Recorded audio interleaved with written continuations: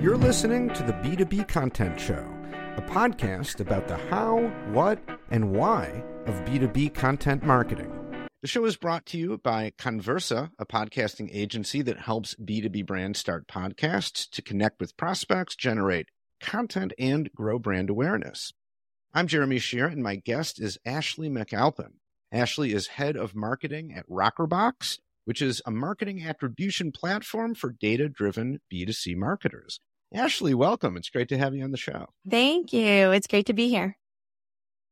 So let's dive right into our topic, which is building out a marketing function designed to drive revenue.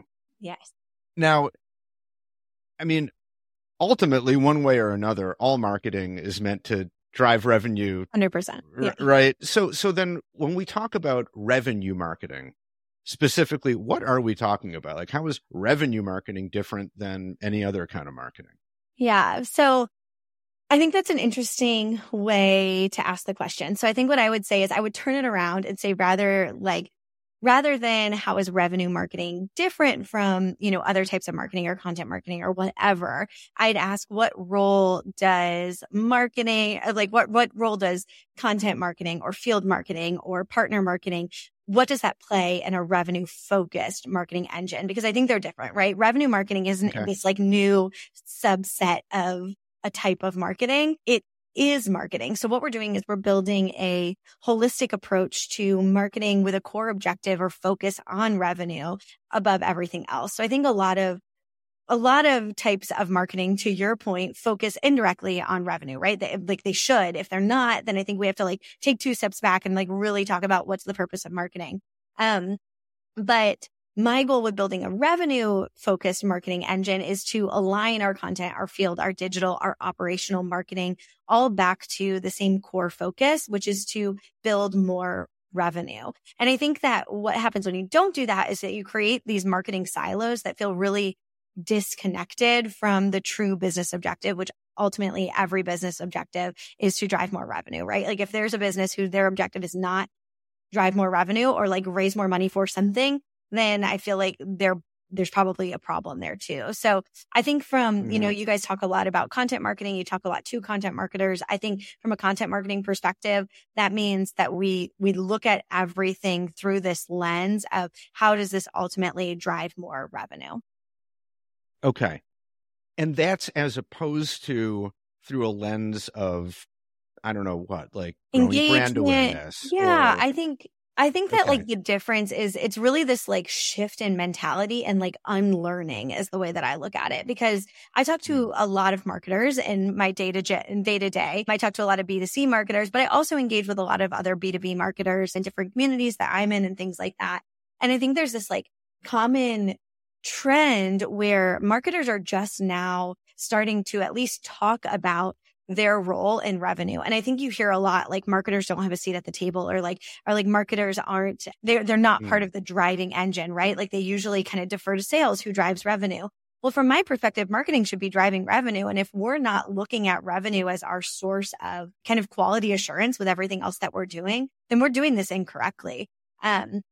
I think that one example of that is that we might be looking at, content marketing and saying we would just want to drive more top level engagement. We just want to build the top of funnel, right? This funnel mentality that we've been talking about for the last 15 years and everybody is so obsessed with. Well, there's some real big problems with just always looking at the funnel. Specifically, if you're going to say marketing, you're responsible for the top of funnel and that's it. That's what I am gold on. That is what I am comped on. That's what I'm bonus on, whatever, then there is no reason for me to actually care whether or not that top of funnel makes it to the bottom of the funnel, which is where the business impact is, right? And I think that there are pieces of good in there. There's a reason that that's been a trend. There's a reason that marketing tends to focus on top of funnel. But what I'm saying is that when I step into an organization and I'm talking about how we should approach marketing from a revenue perspective, I want to look at the entire funnel. And I want to say, I don't really care how many people are in the top. I want to increase the number that come out of the bottom. And ultimately, that's what I see my role as a data-driven, revenue-focused marketer. Okay. We're going to dig into all of this stuff. I mean, do you think that one reason why there's been so much focus on the top of the funnel from a content marketer's perspective is just because it's so darn hard to show how, how content marketing actually does drive revenue. Even if you wanted to, like, even if that's your goal, like, how do you draw the line from a piece of content to revenue growth, right? It's just really, really, really hard to do. Yeah. It's a lot easier to show, like, well, we got people in the funnel. That's now take it away sales or whatever. Like, do you think that's what's driving that, that whole approach that you described? 100%. I think that attribution is really difficult. And I also think that in some earlier stage B2B startups, attribution should not be the primary focus, right? So then to your point, like, how do you know, like, how do you draw content back to revenue? And I think the way that I think of it is, I mentioned unlearning earlier. I think that it's just this shift in our mentality where it doesn't actually change the core objectives of what we're doing. It just changes the way that we think about them. So if we start thinking about, well, let's use content marketing as an example.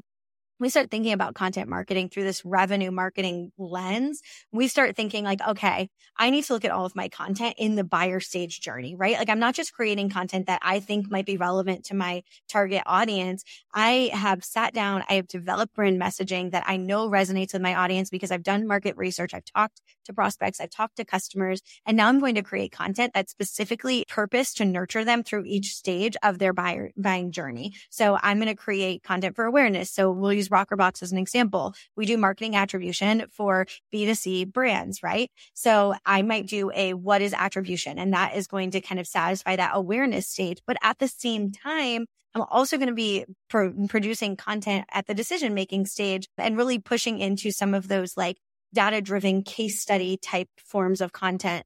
And how do we actually level those back to revenue? I'm saying that we should look at revenue. I'm not necessarily saying that you have to be able to say like, oh, that what is attribution ebook drove X% of revenue this month. I'm saying that like, instead of focusing on the top level, like, oh, the attribution ebook drove 17 leads. So that's, good job. We drove 17 leads. I want to know, did those 17 leads actually turn into anything else? Did they turn into qualified opportunities? Are they looking like they're going to close? Were they the right type of 17 people? Because if they weren't, then I didn't meet my goal of producing content at the awareness stage. I just produced a piece of content that I thought would be good. And it wasn't, right? Even if 17 people downloaded it, like that's not actually good if those are the wrong 17 people. And, on the same note, 100 people could have downloaded it, but if only one of those was the right person, then I didn't do that right? So I'm saying we shift our mentality around marketing and marketing success and the way that we're quantifying marketing success away from these like top level, really superficial metrics and into this revenue focus where marketing teams are intimately aware of the way that they are impacting revenue, and everything that we're doing should be supporting that journey in some way or another. And so that might seem like, it might seem rudimentary, right? Like we're not like, this is just the basics of marketing. We're not changing anything. The core concepts of content marketing are not changing, but the way that we're evaluating and looking at the role of content marketing as part of the larger revenue engine, that's what we're changing. Okay. So can you give me an example of how you do this? Like, can you point me to a piece of content you guys have created that was designed specifically through this revenue focus, and what it is, how you created it, how you measure it, all that? Yeah, I think that's a good question. I think in terms of like one specific, like this goes back to like what I said before, we want to look at all of the buying stages and create content that supports those stages. And so there's not like this magic, like create this one piece of content and all of a sudden, like you're a revenue focused marketer. That doesn't even exist, right? At Rockerbox, like I said, creating the what is attribution, we did that. And it drives that top of funnel, but that's not what I'm looking at. I couldn't tell you how many leads came through it, not because we're not tracking it. We are, but as like the executive marketing leader, that's not the number I'm most interested in, right? I expect my content marketing manager to be looking at that number and to be aware of the impact that that's having. But I'm more interested in how many qualified opportunities have come from that and where those opportunities are in the pipeline to close.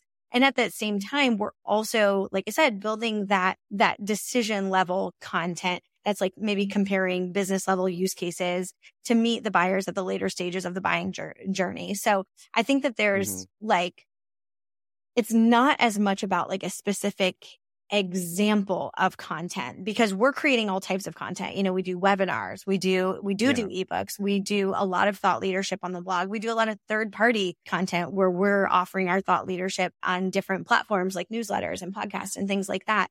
But what I am looking at is kind of taking a step back and saying, revenue focused marketing is drawing everything back to one end goal, and that is revenue, versus marketing being so focused, like hyper focused on vanity metrics, which I think is something a lot of times, especially content marketing, falls into, right? Because there, to your point, there's not always an easy path to the revenue. So how do you know? And my answer is that's all we're looking at. And so if we're only looking at revenue, we can see how our content has influenced that revenue by looking at the engagement. I mean, if you use tools like HubSpot or Pardot or Marketo, you can see how have these people who came through the other end, right? Who were closed won, who made it through the end of the funnel, like what did they engage with along their path, and what can you learn from that?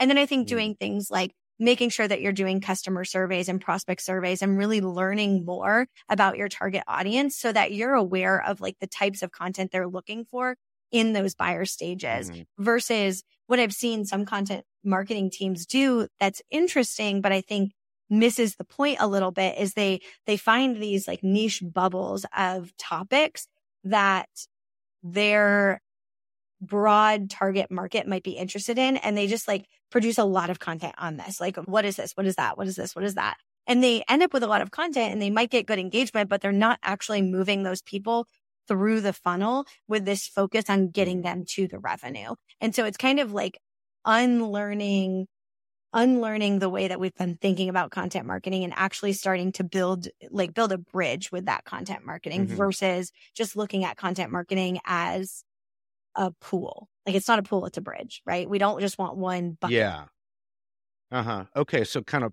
breaking through that silo. I think you used that term earlier. Yeah. Yeah, exactly. So if I'm hearing you correctly, and I just want to make sure I understand that it's not so much about radically changing the kind of content you're producing necessarily, right? It's more about changing your focus, your awareness.